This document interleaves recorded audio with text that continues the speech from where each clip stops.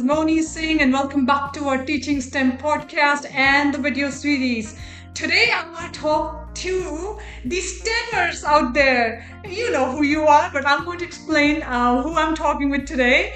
And I want to talk about the top 3 mistakes that I see the STEMers out there make as you think about starting your STEM classes. We're going to do this a little bit differently. So first of all, we know, so you are the STEMmer right there, right? The starry-faced eyes and sparkling, you know that you have a mission. You really want to impact the lives of the children around you. You are perhaps a teacher, right? And you have been assigned to offer STEM classes, perhaps on a rotation. Maybe you are a science teacher and you want to incorporate STEM into what you're doing. You may be an entrepreneurial parent. You want to just spend more time with your kids, just doing different things and teaching them all about STEM and giving them experiences and all the wonderful world out there, because you may have experienced STEM, you work in STEM. So it's so much that can happen, but you know the person you are, right? You feel that passion, the energy, that if only I could show the science and engineering in a different way to the kids, and it will be so fascinating because they'll learn differently, they'll create more experiences, really start to feel the real wonders of science, technology, and engineering. So you are the STEMmer out there, right? And you want to do all those wonderful things. So what happens is that I've seen people like you, STEMers out there, like me actually, fall into 3 different biggest mistakes that I've seen us make. And I want to talk about that today. First of all, why? Like, how do I know about these 3 mistakes? So I have been teaching STEM to children as well as to teachers who teach children, right? So I've been training teachers, professionals, entrepreneurs who want to start getting and providing classes to children. And I've also been in classrooms with children. So I have been doing that for over a decade. And before that, and I don't want to date myself too much, but I have more decades of experience actually in the corporate side doing STEM, making products, computer side, delivering hardware like internet to homes and so on and so forth. And that's how I know that there are those 3 mistakes out there. So let's get started. The very first one I see people do is the belief. And I want you to really think about this, because I have to watch there for the spelling when you write like this. Okay, belief. We have limiting beliefs sometimes in our own mind, right? Many times we feel like if you're a teacher, you might be thinking, yes, I'm trained in teaching science, I can do mathematics, but I just don't know how to bring it all together, making it this integrated way of bringing STEM to students. If you are a parent or maybe somebody who practices STEM right now, and you may feel like, yes, I'm great at what I do, right? I can go and do my research, or I can make these products for this big company that I work for, but I just don't know how to relay all of this stuff, right? This complex stuff to children, and that's one piece. And the other piece is I just don't know how to deal with children. So we have all these limiting beliefs in our mind that I cannot do it. So one thing I want everyone to do is actually get off your chairs wherever you are. And I remember that I was looking at a video from Jim Quick. So Jim Quick is a brain coach. Imagine that, brain coach. So he is a great person who helps all these celebrities extend their brain power to get more and more tap into more and more potential of our own brains. So we are going to do a quick exercise just to bring the point home. Okay, so I want you to stand out and take your right hand, bring it to your front, and then just try to, without moving your feet, just try to rotate your arm and see as far back as you can go. Okay, and as you're doing that, make a note of how far you're able to go. Just imagine like a point that, okay, this is how far I reached with my arm. Bring your arm back and put it down. And this now, leave your arm down and just close your eyes, okay? Now we're just going to imagine with the power of the mind, okay, to do the same thing, rotating our arms.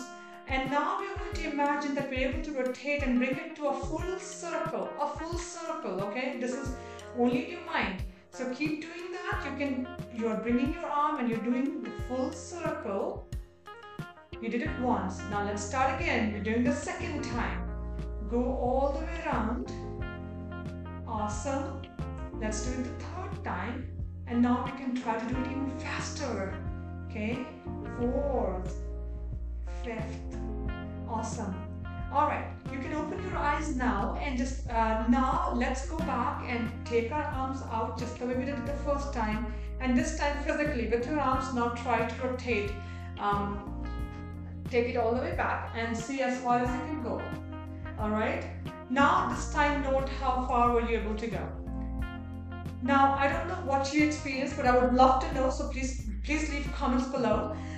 When I did this exercise for the first time, I actually saw my arms move quite a bit. I mean, they went quite a bit further out.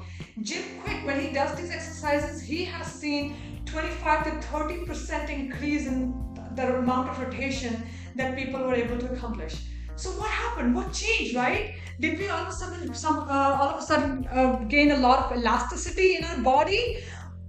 Not really. It was just elasticity in our own brains, right? We actually were able to tap into this and we broke that belief in our mind by doing this exercise mentally, imagining it and being able to stretch it a little bit more. So that's the power of belief. Now, I want to also tell the story of Roger Bannister. Now, in the mid-1950s, so this is mid-1950s, there was this belief out there that no one can run a mile in under 4 minutes. No one can run a mile in under 4 minutes. Roger Bannister is the first athlete runner to break that record. Now the belief actually went beyond just a belief. It actually, people truly believe that the human body is not capable of running that fast or to withstand that kind of a stress to be able to run a mile in under 4 minutes. So you would literally damage your body if you even did that. That was the kind of belief. Roger Bannister broke that belief. And not only that, so that happened. But here is the more powerful thing that happened after that. In the next years, decades that followed after Roger had broken that record, thousands of other athletes, runners, were able to walk a mile in under 4 minutes. Think about it. What changed again? Just a belief, right? Human race did not suddenly evolve to just become stronger runners. No, the belief got broken, and then there was a new belief established that said, yep, that's possible. You can run a mile in under 4 minutes. So remember, this is the most powerful thing that you can do for yourself, is belief. Okay, so if you have limiting beliefs in your mind, first of all, get them out. And I know I talked about this, that you do in one of my previous videos about how we get stuck in the house sometimes, right? And that's the next piece, knowledge. So going to the next mistake that people have is now the knowledge part, right? So when we're trying to do something new, of course we want to soak all in, and okay, there we go, I can squeeze it in probably. Knowledge, right? So we want to try to learn as much as possible, because we have to, we're trying to counter that belief of, oh, can I do it? So I'm trying to learn everything. Now here's where the problem happens. First of all, we get into this mindset of almost boiling the ocean, right? Because there's never a situation where you can learn it all, never. So what happens is that the moment we get into this, okay, let me learn, there is no end to that unless you kind of start to implement that at the same time as well. So there are two things in here. Number one, remember, in this today's digital world, the connected world, almost anything that you want to do, there's probably somebody who's already done that. So you already have answers, and you have a way to fast track your learning or your ability to reach your end goal. So your end goal means meaning that you want to work with the children to provide them experiences so that these children have these great, wonderful experiences that they can carry into their lives and create the knowledge and the learning for future. Now, with that end goal in the mind, how do you fast track to get to that point where you're actually being with the children, delivering STEM? And oftentimes I've seen people spend so much time in this cycle right here, just acquiring knowledge, trying to write lesson plans and so on and so forth. And they get mired into this thing right here. And many of the times people are not able to break out of this cycle at all to actually do the thing that you really wanted to do. So what do you do to come out of the cycle? Really, I mean, again, there's a lot that's already done before you. So just go seek out the experts who've already done this, get the information from them, and then use it, right? Because you want to get to your end goal. Think about it, right? Human evolution. As a race, we have evolved because at some point in time, people who were trying to live together said, hey, all of us don't need to go, sow the seeds to farm, get food. Some of the people can do that part, the farming and growing the food. But while others who have more time on their hands now they can go and create more other specializations, right? Maybe we can start figuring out how to build homes, better homes.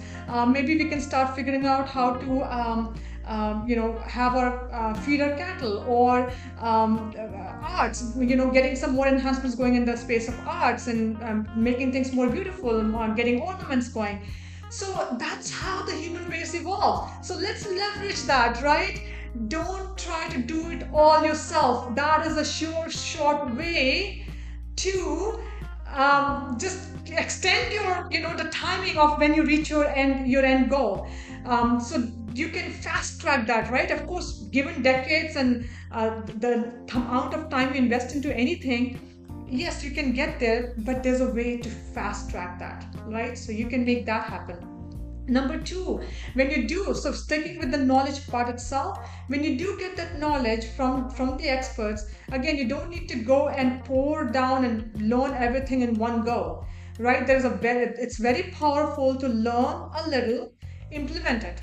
Learn a little, implement it. And that way the knowledge is a lot more sticky. You are part of the process as you are teaching the kids, and then they can also be part of all that, and you start to create that impact, which actually creates the momentum for you as well. I tell people that you really want to be maybe 2 chapters ahead of where your children are. So if you are teaching children, learn 2 chapters ahead and then begin your classes, okay? And then keep going forward while you're still working with the children on the topics you learned 2 chapters ago. All right, so just to bring one more example on the knowledge front, because it's so important. I remember I was working with a person, I'm not going to name names, and she came to us and she wanted to begin offering STEM classes in her community. And she was a teacher. She had just completed her PhD, and she was all gung-ho. She wanted to really get started. But then there was this thought about, what, I can do it by myself. And she went back and took another year to try to figure out the answers for herself, to write the lesson plans and to do all the things. And then she came back after a year and said, hey, you know what? Yeah, I know I can do it, but I think I want to take the shortcut route so I can really, really start making an impact. I know this is my gift. I can be with the kids and I can make things happen for them. And then she actually came and took the knowledge that we had developed to start implementing that. So again, make sure that you do find the experts in your space rather than trying to do everything by yourself. So that's number 2. Number 3 is selling. This is so important. Now I know that if the teachers out there, you're probably saying, oh, selling doesn't apply to me. No, it does. So please just stay tuned for a little bit longer. Now, here's what happens. Number 1, the moment we think about the word selling, we're like, oh my God, this is like some icky stuff, right? I cannot imagine myself selling. No. And I know that, I get it. Selling has this icky feeling because of the movies that we've seen and the cheesiness of the way it has been portrayed in the popular media, and we get that feeling that, okay, this is something not so good. But I want you to really think deeper about this aspect. You have something really valuable that you can offer to your students, to your community, and there is no other way to communicate that than the act of letting people know that you have something that you can really truly believe in, and you can really make an impact. Because remember, there's no osmosis of thoughts happening here, right? It's not that you can get your thought out to the atmosphere, and then other people get to know, oh yeah, so and so is offering, so and so is able to get things done. I want to give an example of a Blockbuster, right? Blockbuster, the huge bookstore, and you see like aisles and aisles of new books and in the store. 80% of the books that you see in Blockbuster have not even sold 1,000 copies. Not even 1,000 copies. So this whole aspect of build it and people will come, not necessarily. You do have to be out there telling people that this is the great value that you're providing, and this is how you can really make an impact. Now, I want you to think about whenever you get this feeling about selling is icky, think about what disservice do you do to the students, to the children that you can really make a difference for by not offering your classes and your services. Okay, very important. So there is that aspect that you have to embrace. Okay, you have to embrace to really come out of this, to really get your gifts out and provide to the world. Jamie Kerlima, I have to tell her story at this point in time. She is the first female CEO of L'Oreal. First female CEO, and on Forbes she's like the richest self-made woman. Now, she figured out a solution for her own skin troubles, and she found that solution, right? And she knew deep inside her that this is something that can really, really, really help lots of other people out there who are dealing with similar skin conditions. Now, if she had not taken her calling and actually went out to tell people about the solution that she just created, wouldn't that be a problem? Think about it. Wouldn't that be a problem? So we have to be out there telling the people who we can serve, because remember, selling is nothing but serving. And you got to be able to get this out to the people that you can really serve and make a difference in their lives. So that's it, folks. Those are the three biggest mistakes that I see people make, STEMers make, as they think about beginning their STEM classes. And before I end the point on selling, I do want to get back to the teachers, right? So if you are out there thinking, oh, I don't need to do any selling, you are in a position where many times you have this brilliant idea, right? You want to make something happen. Now you do have to do some internal selling, taking that messaging, taking that out to your peers, to your principal, to your district leaders, administrators, to let them know that this is all the wonderful things that you can really achieve, and here is why it will make a big difference. Because those students, if you have a student that your students in your first grade, they will be in the first grade only for that 1 year. So if that year, let's say they're learning about gravity in their science class, and you knew an excellent way to really bring that point home, right? And to connect that learning of gravity with how do airplanes stay up in the air? How do they go up against gravity? And you can really create experiences surrounding that. Isn't that a sticky learning that you want for your children? And if you knew that, you had that power to bring that knowledge home for the young children, won't you do that? And if that meant reaching out to your principals, to your district leaders, to let them know that you can make this change, why not? Why not?